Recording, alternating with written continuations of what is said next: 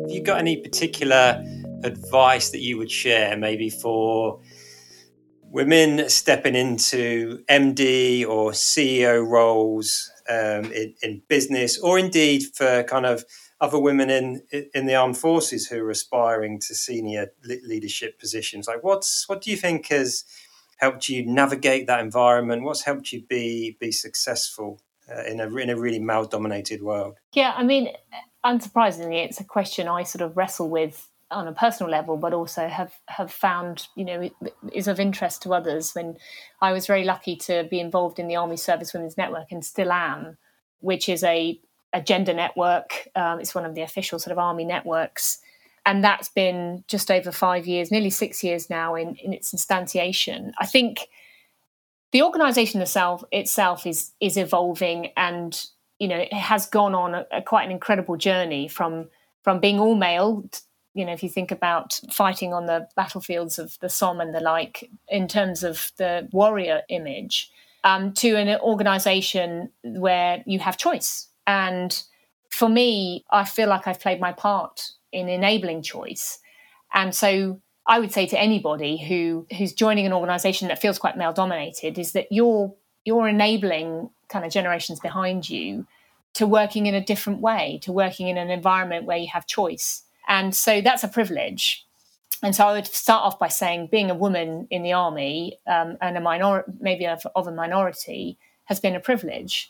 And I have really enjoyed being part of, evolving the organisation. I mean, I have adopted loads of male characteristics along the way to fit in. I even remember once trying to learn about football teams in order to feel like I was part of a group more.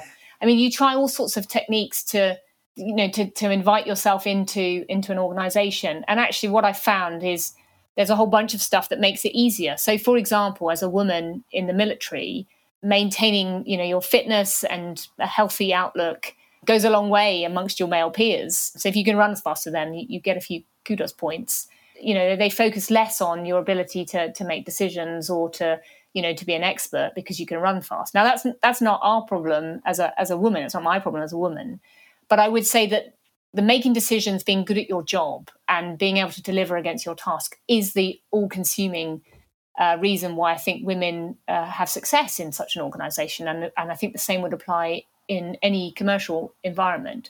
And the point being is focus not on what others think of you, but focus on what you think of yourself and how you value yourself before you even think about how others value you. Because I think if you believe that you're contributing and you're prepared to work hard and you're prepared to demonstrate that you have the skills and the expertise, then success does come. And I think the Army, I see that in the military. I see that in the Army, definitely. And so it is about merit. It is about being good at what you do and then demonstrating that. And there are things that help you along the way. So I would say for me, it's been, maintaining a physical standard. I think it's also about being a storyteller and somebody who's got a bit of character. I think as a woman, that's really helped. I've never felt afraid of spinning a few stories, a few dits amongst my male colleagues. And of course, having a sense of humour in my organisation, again, goes a long way. And I think it's also about remembering that you do bring something slightly different and not being afraid to use those skills. So that kind of emotional side of being a woman quite often comes to the fore. And it's working out how do you use your emotional intelligence for the better of the organisation? How do you take what might be sort of everyone's common view because there's a bit of groupthink, because maybe they all come from a similar background or a similar sort of educational environment? How do you bring a bit of diversity of thinking to the party? And also how much are you prepared to call out what you don't believe is good behaviour, whether that's against a female colleague or against a male colleague? It's sort of irrelevant. But it's about, setting a standard, being good at what you do, using the quick wins like running hard and running fast, being able to have a sense of humour and telling good stories. And I think those things have for me have been some of the nuggets along the way that have helped me.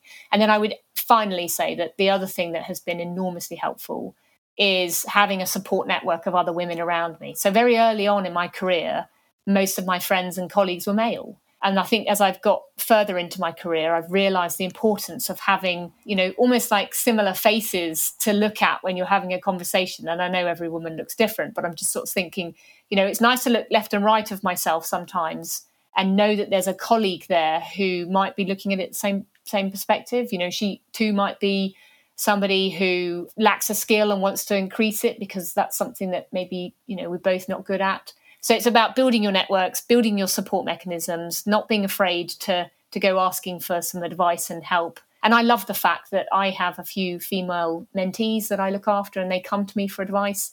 And I also know that I've got a number of people who, senior women who work above me in responsibility terms, and I go to them and ask them the same question.